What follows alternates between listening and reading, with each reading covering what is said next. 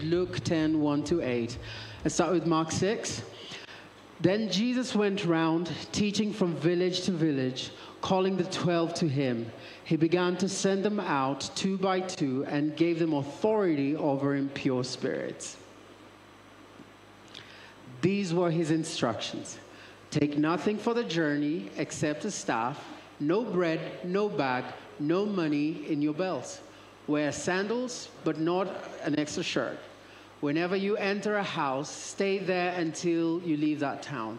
And if any place will not welcome you or listen to you, leave that place and shake the dust off your feet as a testimony against them. They went out and preached that people should repent. They drove out many demons and anointed many sick people with oil and healed them. Luke 10. After this, the Lord appointed 72 others and sent them 2 by 2 ahead of him to every town and place where he was about to go. He told them, the harvest is plentiful, but the workers are few. Ask the Lord of the harvest, therefore, to send out workers into the harvest field. Go, I am sending you out like lamb among sheep wolves. Or bag or sandals, and do not greet anyone on the road. When you enter a house, first say, peace to this house. If someone who promotes peace is there, your peace will rest on them. If not, it will return to you. Stay there, eating and drinking whatever they give you, for the workers deserve their wages. Do not move around from house to house. When you enter a town and are welcomed, eat what is offered to you, heal the sick, and tell them, the kingdom of God has come near to you. Blessed be the word of the Lord. Lord, we ask that you speak to us as a church community and as individuals. Lord, thank you for your joy. Thank you for your kingdom is here. And now, Father, do what only you can do in us. Amen. You may be seated.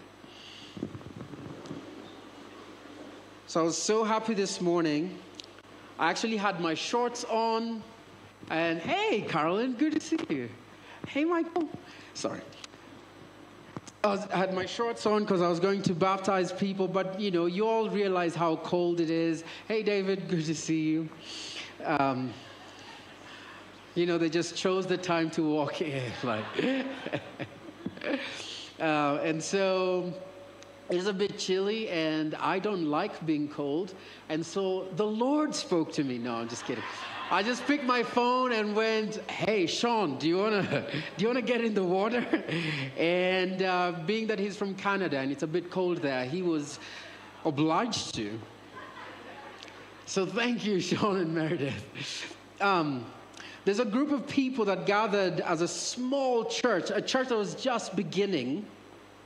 And at the end of one Sunday, in the evening, the pastor, one of the leaders, put them in groups to pray with each other. Kind of like how we often sit in groups of 3 every time, right about when we're finishing. So that's the same thing. He'd put them in groups to pray over each other.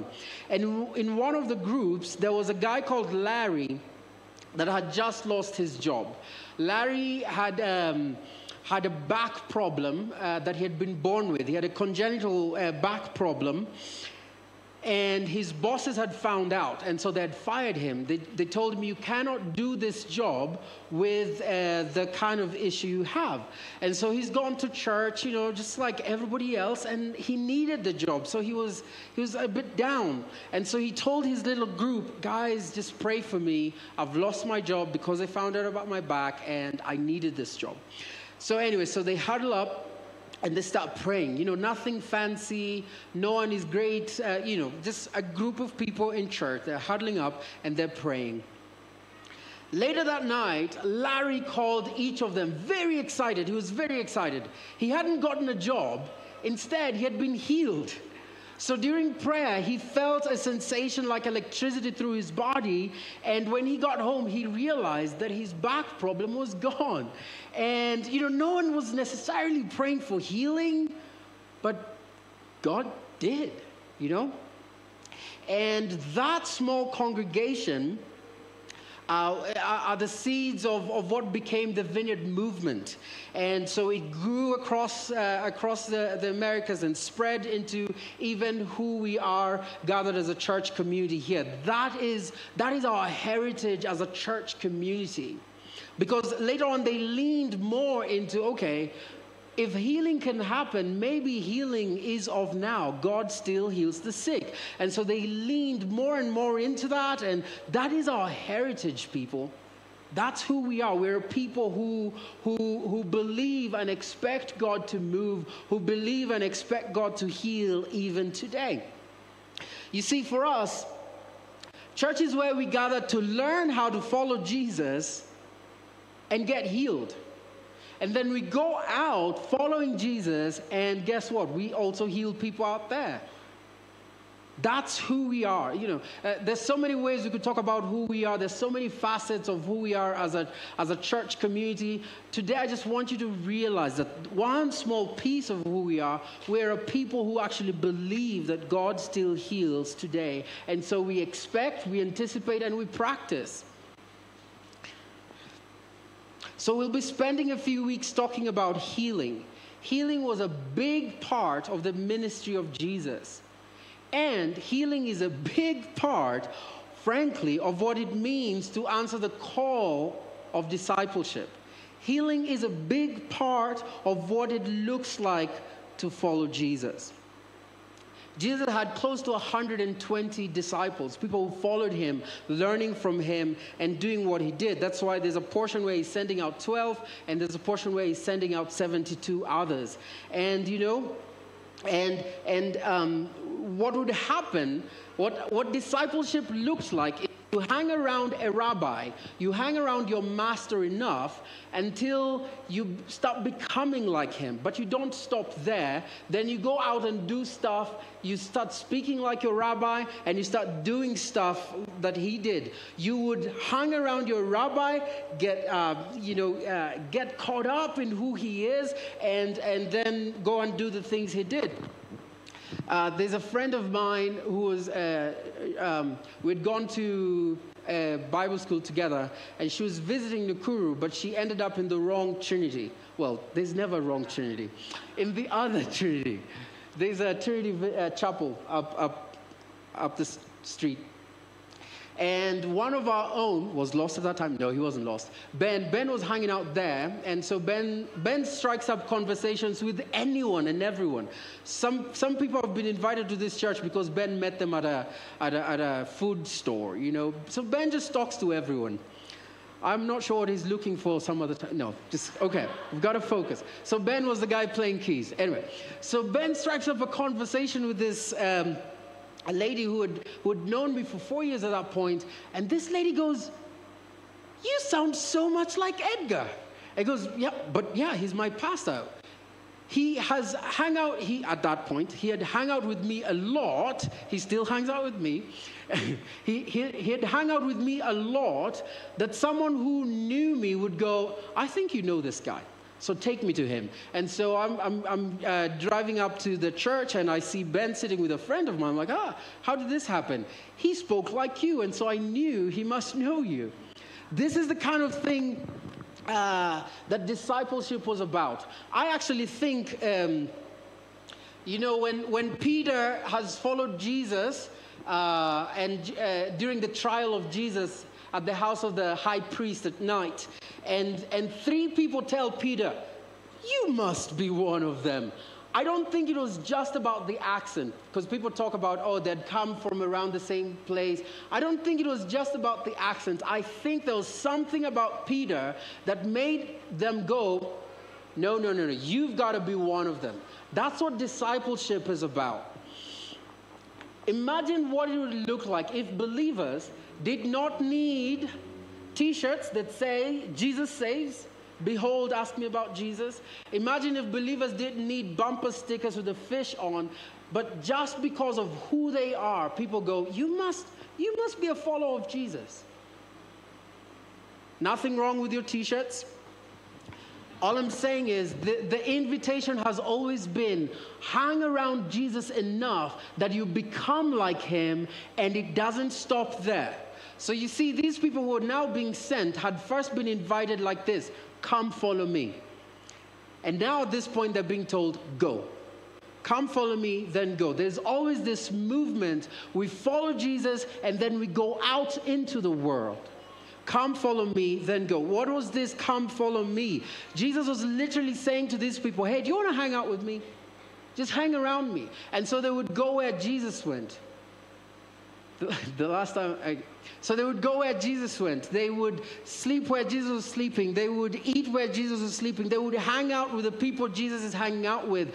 Also, they were hearing him teach. They were seeing him do his stuff. And you know what? It was making them into somebody, because the people you hang around with shape you. So as they were hanging out with Jesus, as they were hearing Jesus teach, it was forming them. And now, from time to time, Jesus would tell them, now go. Say what I've been saying and do what I've been doing.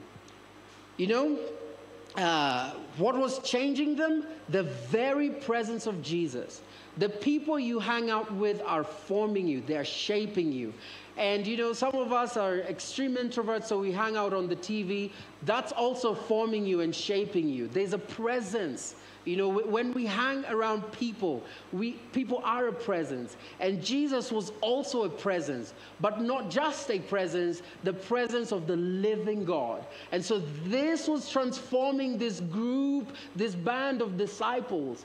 And also he was teaching them, which was replacing bad ideas.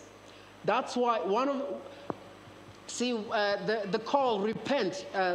The scripture we've read says, and he told them to go teach repentance. Repentance was about changing your mind. Because once you change your mind, your life follows suit. All right? So Jesus would teach truth, and it would begin to change their minds about what they believed about the kingdom of God. So they would be repenting, and then they would start living that way.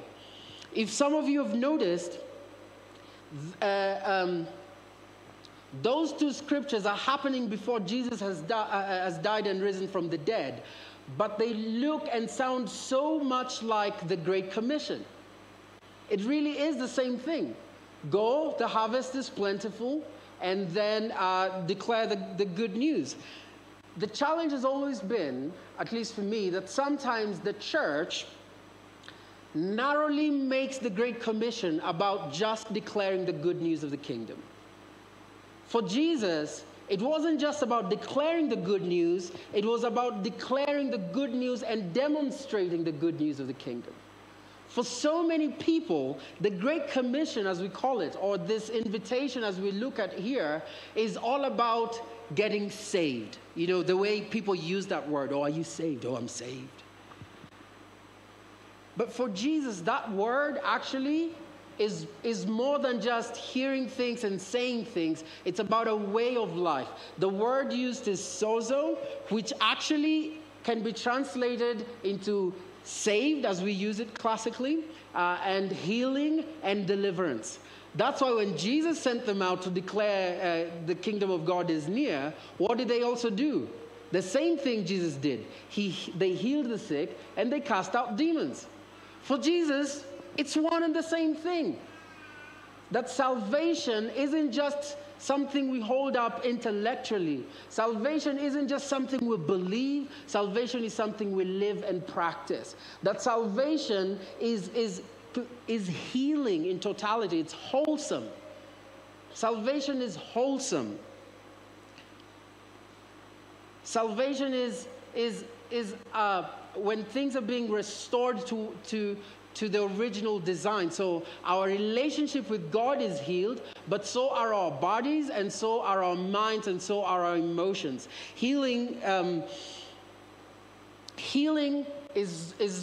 Salvation is not just one thing. Hey, I'm now saved. I follow Jesus. It's not just the proclamation of the kingdom of God, but it is also the demonstration of the kingdom of God. It's the same word. It's the same word. And, you know, healing can be physical healing, like the story of Larry that I just told, and we will share a couple of stories during the coming weeks, where your body is restored to what God designed bodies to be. It could be emotional healing, where deep wounding and hurts are removed, and you're set free from their impact. It could be mental health healing. It could be healing of the mind. It could be healing of memories. Some people struggle so hard by how traumatizing their memories are. And God heals that too. And it could also be spiritual healing, where people get healed from spiritual abuse, because that's a thing. What has happened in Shakahola, and now there's a case in Siaya, that is spiritual abuse. And some of those people will carry deep, deep wounds and mistrust for God and the church. Yet even there, God does bring healing. And spiritual healing also includes what we commonly call salvation, where our relationship with the Father is healed. For Jesus, it is the same word, and it is the same action. Salvation is healing, and healing is salvation.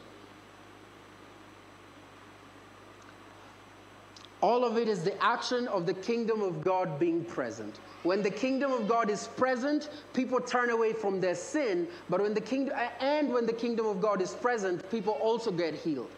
There's a story of a paralyzed man who's brought through the roof by his friends because the room was very full. And when Jesus sees him, he says, "Your sins are forgiven." And of course, it creates a bit of problem with the leaders, of the religious leaders. And he goes, "Guys, which do you think is easier? Telling him his sins are forgiven, which can be just an inward thing and no one can tell if it has happened, or telling him to take his mat and walk?" And they keep going and go, "Okay, why don't you take your mat and walk?" And he does. You see, for Jesus, it is one and the same thing. His forgiveness and his healing is all salvation. It has always been the act of the kingdom of God come. One day, Jesus is hanging out at a party thrown by Matthew, a guy who would later on become one of his followers. And you know, Matthew was a tax collector. So guess who were his friends? Other tax collectors, and the kind of people who hang with tax collectors. And these were considered very sinful people. No self-respecting righteous person dared hang out with them. So the religious leaders look at Jesus and go, "What is wrong with this guy?" So they call his disciples, like, "Why is your teacher, if he is truly a righteous person, why is he hanging out with these kind of people?" Then Jesus says this statement that has become famous: "It is the sick that need a doctor, not the well. I have not come to call the righteous, but the sinners to repentance." And, you know, often we narrowly interpret that to mean, you know, the classical sense of salvation. Hey, it's about people beginning to follow Jesus. It's about people finding faith. And that is true. And that is true. I just think it's such a narrow interpretation, because for Jesus, the use of the word sozo would have been the same. It would have been the same thing that means healing. It would have been the same thing that means deliverance. It would have been the same thing that means healing. For Jesus, salvation is holistic. There's a friend of mine who wrote a book on healing. And when he was learning to be a pastor, so he was apprenticing under someone, he's in the pastor's office, and someone from church comes in. He has a terrible toe, and he has all this anger, and, you know, he had really injured his toe. And so he wants counseling, because he's not doing too well, obviously. And this friend of mine goes, "What if we pray for your toe for healing?" And the guy goes, no, don't worry. The doctors are taking care of that. I've just come here for my soul. I'm not doing well. But these two are the same. You're not a separate soul and a body on the other hand. No, you're one whole thing. And so after feeling pestered, he said, "Okay, fine, pray for it." Later on in the evening, he had such relief from the pain in his toe, and he actually went, "You know, I am actually feeling better all round." Why? We're one whole thing. For Jesus, salvation is holistic. It's for our mind, our body, our soul, and every part we are as one. And for Jesus, teaching of the kingdom and demonstrating the kingdom of God was one.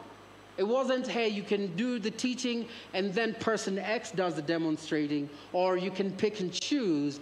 Teaching of the kingdom and demonstrating the kingdom was one. In fact, one is incomplete without the other. And this is how Jesus understood his ministry. After his baptism, full of the Holy Spirit, he goes into the wilderness where he's prepared for his ministry. And then he goes right into Galilee. He's teaching, and people are amazed. And then he shows up at the synagogue. So, because he's been teaching around, I would imagine so many people showed up to listen to this guy. It's like, hey, we hear there's someone who's been teaching with so much authority. So they show up. When they show up, Jesus takes the scroll of Isaiah, one of the prophets, and a lot of his prophecies were about the coming Messiah, the one who would be both the suffering servant and the restoring king, the one they've been waiting for. And he reads from Isaiah 61. The Spirit of the Lord is upon me, because he has anointed me to proclaim good news to the poor. He has sent me to proclaim freedom to the prisoners and recovery of sight to the blind, to set the oppressed free, to proclaim the year of the Lord's favor. Then Jesus closes the scroll and says, oh, by the way, guys, this has come true in me right here. And they got so mad. Because essentially Jesus was saying, hey, I am the Messiah. I am the one who you've been waiting for. I was listening to a rabbi who was saying, the Pharisees didn't have a problem with some of Jesus' interpretation of the Messiah. They mostly had a problem with him claiming that he is the one. So they love what Jesus is reading, and then they go, oh, but now you think it's you. But if this is how Jesus understands his mission, what is Jesus saying in the first sermon he has preached? Jesus is saying, you don't see him going, I will declare and proclaim. It's all wound up in one. That the work of the kingdom, his job description is one. Because he is anointed with the Holy Spirit, he is the king that has being waited for, and he has come to proclaim freedom to the prisoners. Alongside that, he's bringing good news to the poor. Alongside that, he's bringing recovery to the blind. And alongside that, he's setting the oppressed free. It's the same thing. The proclamation of good news that the year of the Lord has come for Jesus is the same thing as setting the captives free and as giving sight to the blind. For Jesus, proclaiming the good news of the kingdom is one part with justice. When we stand up and speak for those who cannot speak for themselves. For Jesus, proclaiming the good news of the kingdom is one part with mercy. When we love the weak and the downtrodden of our society. For Jesus, proclaiming the good news of the kingdom is one part with driving out demons and healing the sick. It's the same thing. Actually, John, one of his disciples who pens one of his biographies, calls the miracles of Jesus and the healings of Jesus signs. What do signs do? They tell us that something is on the way, or they tell us we are somewhere. So for John, the healings of Jesus were signs pointing us to the coming kingdom. The kingdom is near. Or signs pointing us, there were signposts telling us, behold, the kingdom of God has come. So everywhere we go and share the good news of the kingdom, when we say, behold, the kingdom of God has come, the presence of the king comes with the power of his kingdom. Important because then people can tell, is this real, is this fake? And I'm not going to presume to know what the right answer is. What do we do in the age of social media and videography? I don't know. But all I know is that for Jesus, healing was never for a show, and it was never for popularity. In fact, how far we've fallen from the design, because when a lot of times Jesus healed, he'd go, shh, don't tell anyone. I go, oh, I just received my sight. Great, shh, don't tell anyone. But, most of them never listened. But the point is, Jesus never wanted to become popular because he's healing. It was out of compassion. It was a signpost for the kingdom. It's the same to this day. So, but even with the mess there is in the church, in the area of demonstrating the kingdom of God, I would not want you as followers of Jesus and us as a church to shy away from our heritage as followers of Jesus. Let's not shy away because there's a mess out there. And one of the reasons I said you as followers of Jesus is because healing is not confined to a few people and Sunday mornings or Wednesday evenings or whenever the church decides to meet. Healing is for everyone, everywhere, every day. So if you're here and you're a follower of Jesus, as you come follow Jesus, you're also being invited to go out. And part of going out is the proclamation and the demonstration of the kingdom of God. Now, let me just address the mess for a moment as we come to an end. It is completely foreign. I know, because of the mess there is. Shakahola, Siaya, and, every other year we just find funny things happening on TV all over the world. And sometimes it could feel like the solution is to back away. It would be foreign to Jesus to have a theology of salvation that does not include demonstration of the kingdom of God. The demonstration of the kingdom of God is through acts of mercy, justice, healing, and deliverance. It is foreign to Jesus to have a theology of proclamation of the kingdom of God and we ignore the poor. A couple of years back, I remember saying, if we have good news, it has to be good news to the poor. If our good news is not good news to the poor, it's not good news. It will be foreign to Jesus if we have a theology of proclamation of the kingdom of God that does not include speaking up for people when they cannot do it for themselves, or laying our hands on the sick and preaching healing, speaking healing over them, or casting out evil spirits. It will be foreign to Jesus. 2, the truth is we will make a mess because we are human peoples. You and I will make a mess of this thing. But that does not make Jesus shy away from that invitation and sending us out. The apostles made a mess of it. They had to gather again in Jerusalem to talk about these things. And then in Galatia, we see a confrontation between Peter and Paul. Why? Because we are people. We will make a mess of it. Our stuff will get in the way. Our doubt will get in the way. Our culture will get in the way. But let us not shy away. Paul writes to the church in Corinth about spiritual gifts. And he's setting them straight because there was a lot of activity of the Holy Spirit, but they were creating a mess out of it. Some thinking they're more important than others because they could do this and others could do the other. And Paul was trying to set them straight. What Paul doesn't tell them is, okay, for the next 2 years, y'all can't practice the gifts of the Spirit. I think Paul would have a bigger problem with a church that does not dare practice the gifts of the Spirit than a church in Corinth that had a mess. Honestly, as lead pastor, I'm okay with a bit of mess. I sometimes go, oh my word, we go live every Sunday. And you know what? It's okay. Let's all learn.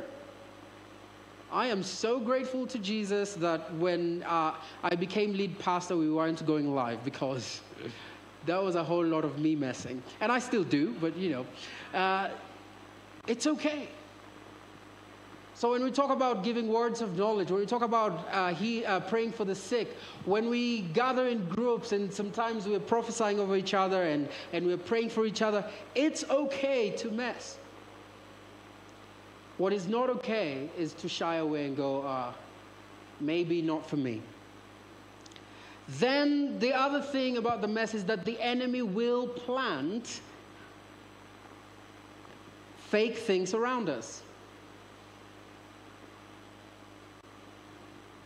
The enemy will plant fake things in our hearts. The enemy will plant fake things amongst us as a community. The enemy will plant fake things even in the church. There's a parable Jesus gave of a farmer who went out and planted wheat, and then he went to rest, and in the night, his enemy came and planted weeds. And so they started growing together. And the workers, you and I, who are passionate for the gospel of the Lord, would go, oh, we need to do something about it. We need to tear down the weeds. We need to uproot them. And the farmer says, no, don't worry. Let them grow together. In the fullness of time, we will be able to tell what's what from what. Yes, the enemy will plant things around us, but let us focus on God's business. Our job is to focus on God's business, both in general, as we engage with people here and outside of here, and also in our hearts. The things the enemy is doing do not scare the Father. He's not shaken off from his throne, and he's going, don't worry, I can see all that. I can see all that, and in the fullness of time, we will be able to tell these things apart. When there was a big problem with fake currency in the US, the department was created to deal with it, and they spent a lot more time with real currency, because that's how you'll be able to tell what's fake. You spend time with the real. You spend time with the real deal, and then you'll be able to go, this isn't. It's the same invitation. Let's spend time with the presence of Jesus, because then when we're around counterfeit stuff, we'll be able to go, yeah, this isn't. I want to call the band back on stage. So the next couple of weeks, we'll just explore healing. But then we won't just do it from our heads and getting knowledge. We will practice. There's so many beautiful stories of people whom God has healed in this church community. There's so many beautiful stories, quite a few beautiful stories of people whom God has delivered from spiritual oppression in this community. And that's our heritage, that's our portion. What we will do is lean into it. Now, I'm not saying that it always happens. I'm not saying that in a couple of weeks we will have demystified healing and we'll become pros and we'll be invited to universities to speak about it. That's not the point. My point is an invitation to say, Lord, if you are moving, I am available. And trust me, it's not about super long prayers. I've seen and heard of people who got healed because just ordinary people in the crowd went and said, be healed, and they walked away. Why? Because when the kingdom of God is at hand, so is his power. So we'll be exploring that. And as I finish, I want to end with a prophecy, a vision that John Wimber had. In a way, I want to both speak to us as a church community, because this is our heritage, but also just, it's part of the teaching, but I'm also speaking this over this church community.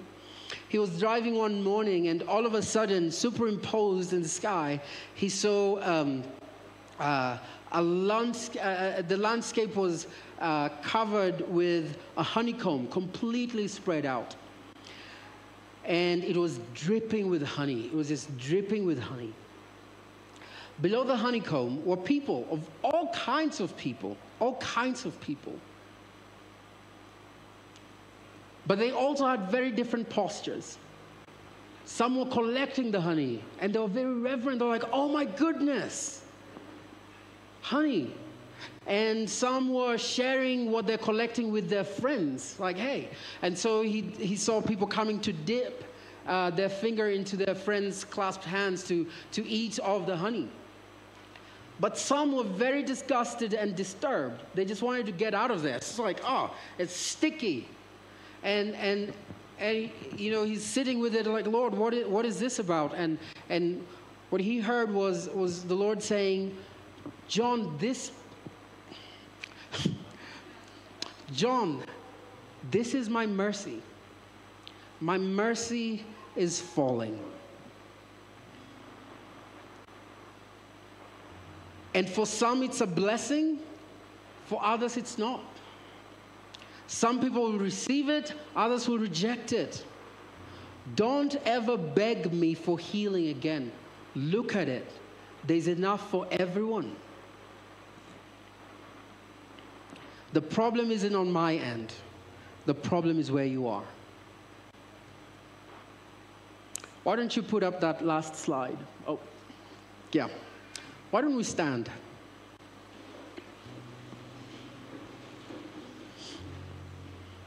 So today, my invitation is very simple. Repent and believe the good news. Isn't it good news that God would heal?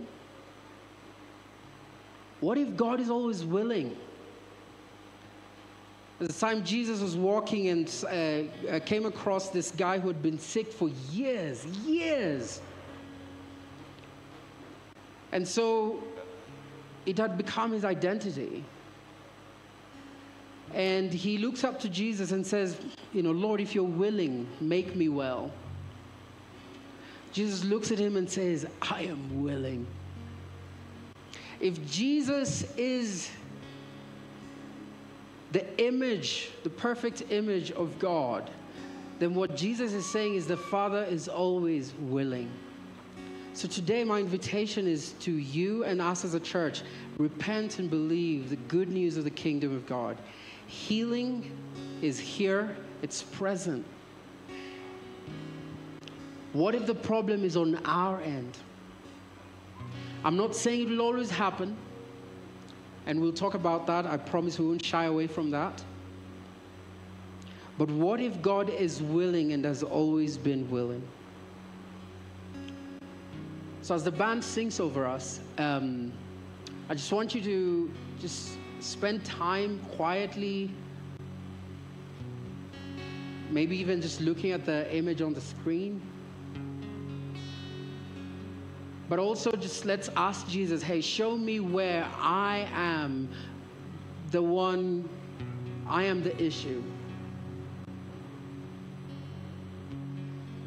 But also I want us to collectively just ask Jesus, in the next couple of weeks, open our hearts up for everything you have. Open our hearts up for everything you're willing to give. Yeah?